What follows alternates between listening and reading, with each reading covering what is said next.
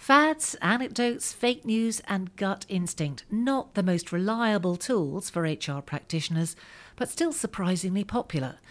So in this episode, we're going to take a long, hard look at an alternative, evidence-based practice, what it is, how it works, and why it's a far better toolkit. First, some background from perhaps the best-known expert in the field, Eric Behrens, Managing Director of the Centre for Evidence-Based Management.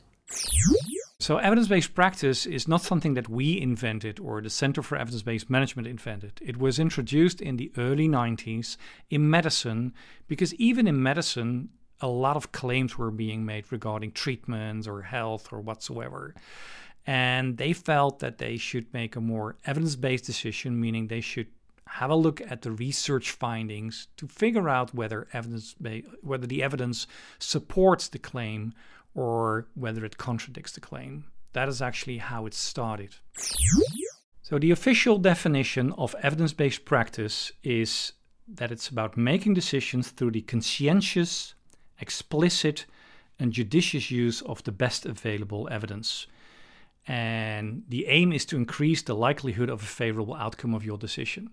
Now, that's a bit a technical explanation of what it is. Important here, it's about multiple sources, not only one, and it's about the critically appraised evidence. So you need to figure out how trustworthy the evidence is that you use in your decisions. But a more maybe better understandable explanation is the fact that in daily life, claims are being made all the time. Claims about what we should do or shouldn't do about health or lifestyle or what to buy or what to eat, etc. So in management, it's more or less the same. In management, a lot of claims are being made. You should engage your workforce because then they become more productive. You should introduce self-steering teams because that is good for performance. And evidence-based practice helps you to figure out the trustworthiness of those claims. How does the evidence support or maybe contradict those claims? And based on that outcome, based on that finding, you can make better decisions.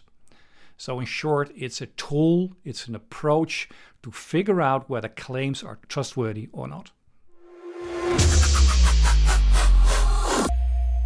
Joining me in the room to talk about how we can put evidence-based practice to work, I have Johnny Gifford, Senior Advisor at the CIPD, and Nicola Stallwood, Head of Organisational Development and Training at the Zoological Society in London. CIPD thinks this is the way forward, doesn't it? Absolutely. I think there's a recognition that we, as an HR profession, have not been evidence-based enough in the past. Many professions, to be fair, aren't that evidence-based. Some do better. Healthcare, for example, policing would be another. And there's a great deal that we can do to both bake better quality evidence into the body of knowledge and also improve our skills as professionals so that we're drawing on better sources of evidence and making better decisions. So, Nicola, obviously you put this into practice. We want to hear all about that in a minute. But first, do you want to tell us a bit about the Zoological Society? Sure. ZSL, the Zoological Society, we are across 2 sites in the UK. We've got Regent's Park in London, and we also have a zoo at Whipsnade. And we're based across 6 international offices, also where we run conservation programs. And your role there is? I'm Head of Organisational Development and Training. Okay. So how many people are we talking about? We're talking roughly about 1,000 people in total. Okay. Plus about 500 volunteers. So both of you, can you give us a bit of a picture of what areas of HR this sort of approach can be used in? So there is a whole range of people management areas that are ripe for the picking for evidence-based practice. I mean, if we're talking about motivation, what actually motivates people? If we're talking about what the link between motivation and performance is, or the link between performance and well-being, what does the best quality evidence actually say about these things? Because we can have many assumptions about these areas. Any area of practice, really, whether it's recruitment practice, performance management, onboarding people, different approaches to pay, pretty much all areas of HR are ripe for the picking. In my role, I'm responsible for introducing to a large degree, new interventions or improving existing ones. And so you're right that the environment is rich for the picking in terms of evidence-based approach. But it's not always the case that you come into a blank sheet of paper and can start off on the right foot. Very often you're picking up something that's been happening in the same way over many years. And actually to change that, you're going through a whole theory of change process, as well as maybe introducing an evidence-based approach. I've been at ZSL now for a year, and where I have found it easiest to introduce, and I won't say that I've tried very hard in other areas, but a part of ZSL is the Institute of Zoology, and that is largely made up of research scientists. And they are very keen to develop leadership, not only in their technical science, but also in terms of what they call the softer side of leadership. And their director is very open to getting some support from my role and my team in developing that. And with that open door, because let's face it, it's not always an open door with senior people with leadership interventions or leadership programs. But with that open door, I was able to start from a blank sheet of paper and start off seeking to take an evidence-based approach. I won't say it was brilliant, but it's certainly a start. So that was quite a helpful place to start, wasn't it? Because obviously academic community, they're used to evidence-based. They use it in their own work. So presumably you weren't having to explain it from the ground up. Absolutely. And actually that was kind of an in, because talking from an evidence-based approach was really quite, I guess, attractive to the Director of Science and his senior team. And so I kind of had to put my money where my mouth was and make sure that the approach was followed. Okay, so can I talk about steps then? What is the starting point? I mean, presumably, whatever problem you have or whatever you want to address, you need to turn that into a question because you're looking for answers, aren't you? Is that right? Yes, and I think our starting point with the senior research fellows as a group of people together with the Director of Science to talk about what indeed is that question that we're seeking to address.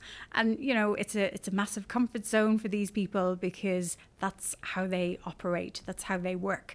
So actually we had close to a half day dedicated to exploring and unpicking what leadership might mean and bringing it down to a research question, which we agreed was how to create a research ecosystem. Nice. I mean, as you say, it's not always that straightforward to define the question, is it? Sounds easy. I think you're right. It's not easy, and it's absolutely crucial. It's about critical thinking, really. You talk to employers or HR professionals about, you know, what your problem is, and they'll say, the problem is we don't have a mentoring system, for example. And that's not actually your problem. That's what one of our colleagues, Rob Breener, would call solutioneering. It's like defining your problem as the lack of a particular solution. It's like, no, what are you actually trying to achieve? And you need to do that. You need to drill down, and you need to go, what is it you're trying to achieve and why? How do you know that is actually a problem in the first place? We need to reduce our absence levels. Okay, what are your absence levels? Because very often people don't actually know what their absence levels are, and if they do, they certainly don't know how their absence levels compare to similar organisations in the same industry, for example. So you've got to understand, have you got a problem in the first place? What is your problem?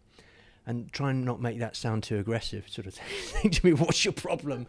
But it can, but what is the problem you're trying to fix? And therefore, what is the researchable question that you want answered? Okay, so step one, actually ask yourself, is the question you think you're addressing the question you should be addressing? Step two, in my mind, the best ways to find and select evidence. And I know this is a big question. It's a really big question, and it's one that I struggled with, if I'm honest. I think gathering the internal data and validating the assumptions we had around people's misconceptions or misunderstanding of what leadership meant, and that involved meeting with the senior research fellows one-to-one. It involved, you know, looking at past trends in terms of development reviews, and also these guys had been through promotion processes. So we had a lot of kind of rich data to look through. But on the industry research, And I think this is possibly more of a learning and development area for myself and for my colleagues. But actually accessing external data and meta-analysis on topics like leadership, interventions that work. Possibly the wrong question I'm asking there, but that wasn't easy. I mean, Google Scholar can give you a little bit, but I felt like I was just scrambling around in the dark. Yeah.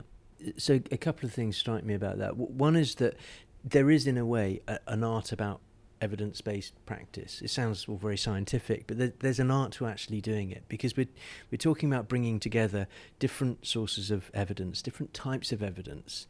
It's not about turning practitioners into academics. It's about drawing on that scientific, academic, if you like, research, and also, as you say, bringing that together with organisational data and our own professional expertise and also stakeholder concerns. So we've got really quite different sources of data. We're trying to bring them together, and that's not a straightforward process. Yeah, I mean, as Nicholas says, it sounds straightforward, but it isn't, is it? Where do you find evidence? I mean, obviously it depends on your sector, it depends what your organisation is, but are there any useful steers we can give people about where to start with that? Yeah, so the type of question will lead to the type of evidence that you're looking for. Yeah, and that's why we need to be so clear about the kind of questions that we're asking, because it will take you to different places. If your question is about what's the extent of this problem, have we got a problem in this, that, or the other, then you're going to be looking at organisational data. You may be looking at industry level data, etc. If your question is about this particular HR practice, does it work? Then you might be also looking to, you will need to look at academic research that's tried and tested and evaluated those practices with independent data. That's really important too. And of course that brings us to it's seriously important question of how do you evaluate the data you gather? Because the world is full of information and data, isn't it? There's a quality issue. We're not academics, all of us, so what are the guiding points there? Well, I have to say that my North Star was the one-to-one interviews that I had with each of the senior research fellows. That really kind of clarified for me what their interest and their appetite and their questions lay. Tell us a bit about what you have done on the ground. Now, we talked about the process. What have you done? So we had they were all really keen to say, we don't want anything too formal. Which made me smile. But they did want an opportunity to get together and have discussion. And of course, they were open to learning more, which is the whole part of this process. So I introduced them I was really keen to start getting them, having a different, facilitating them and hopefully inspiring them to have a different type of conversation. And I knew from the conversations I had that they had never completed any kind of psychometric or leadership or strengths analysis or assessment. So I ran the Clifton Strengths Finder 2.0 with a group, which they all found very Americanized, and they found the questions irritating. And the reason I went for that tool was because they made their technical reports really accessible.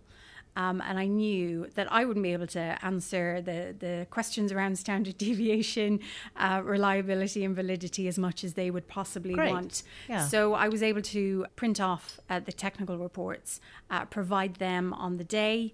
And I think that helped get it off to a really good start. They still had issues with those, but it helped them understand that there was a kind of foundation and basis of research and evidence to the instrument. So it then kind of gave them permission to kind of relax a little, trust me a bit more, and just get into the conversation around the diversity of strengths that they each bring. Because, although highly intelligent, clever people, they still had typical issues around, tensions within teams, not talking enough to each other, etc. So this helped them have a different kind of conversation and consider the differences that they each bring. That's interesting. So in terms of behaviours after this process, evaluation is the next step. What did you get? Very self-driven. So I've had the least to do in terms of being the facilitator that I've ever had with a group, because they agreed the actions. And I said, I'll write these up for you helpfully. And they were like, we know what the actions are. So they set up a bi-monthly lunch where they were all going to get together and they were going to take turns in sharing kind of the issues or the research questions they wanted to talk more about. Were you invited to these lunches? No. Okay. Although they were very friendly when they did see me. Right. But that was when we met the second time. They each referenced really informally, but, you remember when we spoke about that when we met before? And it was the third lunch before the last one. That's when we had that conversation. So you could tell it started to become part of how they were operating. They are self-driven and they have started to create the community that they want to operate in for themselves and their teams. So this sounds like a success. So far, she says with fingers and toes crossed. I mean, it sounds good. You said that you've given them the tools, they picked them up, they're using them, it's happening. Are you thinking you'll now take this process into other areas of your work? Definitely. Well, it sounds good. So, Johnny, I mean, it's an interesting story, isn't it? And presumably the sort of experience that a lot of HRs go through when they're trying to, just in the foothills of doing this. Yeah, and I think realistically, I think most are in the foothills of doing this. HR as a profession is not as evidence-based as other professions. I think, we can hold our hands up and be honest about that. But I think you're right. It's a really nice example of how you can do this in practice. In terms of a sort of a model, we have an established model which we developed with the Centre for Evidence-Based Management, saying, here are 6 steps that you can go through in applying evidence-based practice. First of all, searching for high-quality research, so scientific, academic research. Not everyone has access to it, like you say. You can get a lot of stuff on Google Scholar. Knowing how to do the searches to begin with, there's a real craft to that. Then being able to understand the technical aspects of research and meta-analyses. But what we need to do is critically appraise that evidence, make sure that we've done a really good search of the evidence so that we've got all the bases covered. We've found all of the best evidence in the area. Then we need to kind of aggregate that. And then the kind of the alchemy process is then taking that and turning it into really practical, prosaic, understandable, day-to-day recommendations and sort of action points. And as you were saying, Philippa, as well, there's then a key role for practitioners to play in evaluating their own practices. So make sure you evaluate it. You got loads of researchers, academics who love to be able to help with that. And then you can be contributing back into the body of knowledge. So you're not only drawing on, the best available evidence out there, but you can be contributing to it. The sense I get is there's quite a lot of resistance to evidence-based practice, and there do seem to be quite a lot of misconceptions about it. So can I put some to you? And I'd be really interested to hear your answers. So here's one for you. There's the sense that evidence-based approach ignores practitioners' professional experience, and it's just all about numbers and stats. That doesn't surprise me because, it's the kind of turgid get stuck in so much analysis that you don't actually do anything. And a practitioner can often feel like, I know the lay of the land, I know what's needed here, let me just get on with it. And to be honest, that's actually the expectations of many organisations. We pay your salary to do stuff, to deliver things. And if you're just doing lots of research, that's not what we asked you to do. Yeah, it's an attitude of we pay you to know. So if we've paid, if we've promoted you, you must know. Yeah. I think linked to that, there's a sense that people have of, we are evidence-based. Of course, we're all evidence-based. Yes, in some sense, we're all evidence-based. We all draw on evidence in one way or another. But evidence-based practice as a thing is something different. Okay, here's another. It's too time-consuming. People are busy. I'd agree with that. It feels time consuming because I'm not very good at all of it. And I think it's about understanding at what points you need to get help and asking for that early on enough. It doesn't have to be time consuming. So if you look at like the hardest end of evidence-based practice, conducting full-scale systematic reviews and meta-analyses, yes, that's very time-consuming. That can take a couple of years for a team of academics, but you don't need to do that.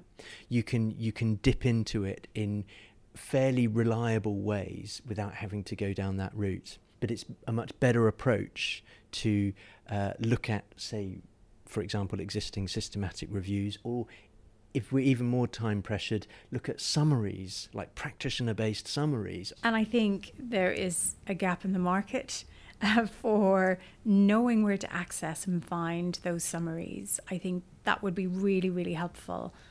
So you're convinced it's the direction of travel we should all be moving in. Can I just briefly explore some of the pitfalls? Because obviously, Nicola, you've done this now. What were the things you thought, actually, well, I won't be doing that again? Because this felt like I was very conscious about following the steps and applying the process. Looking back, I wish I'd just believed in myself a bit more.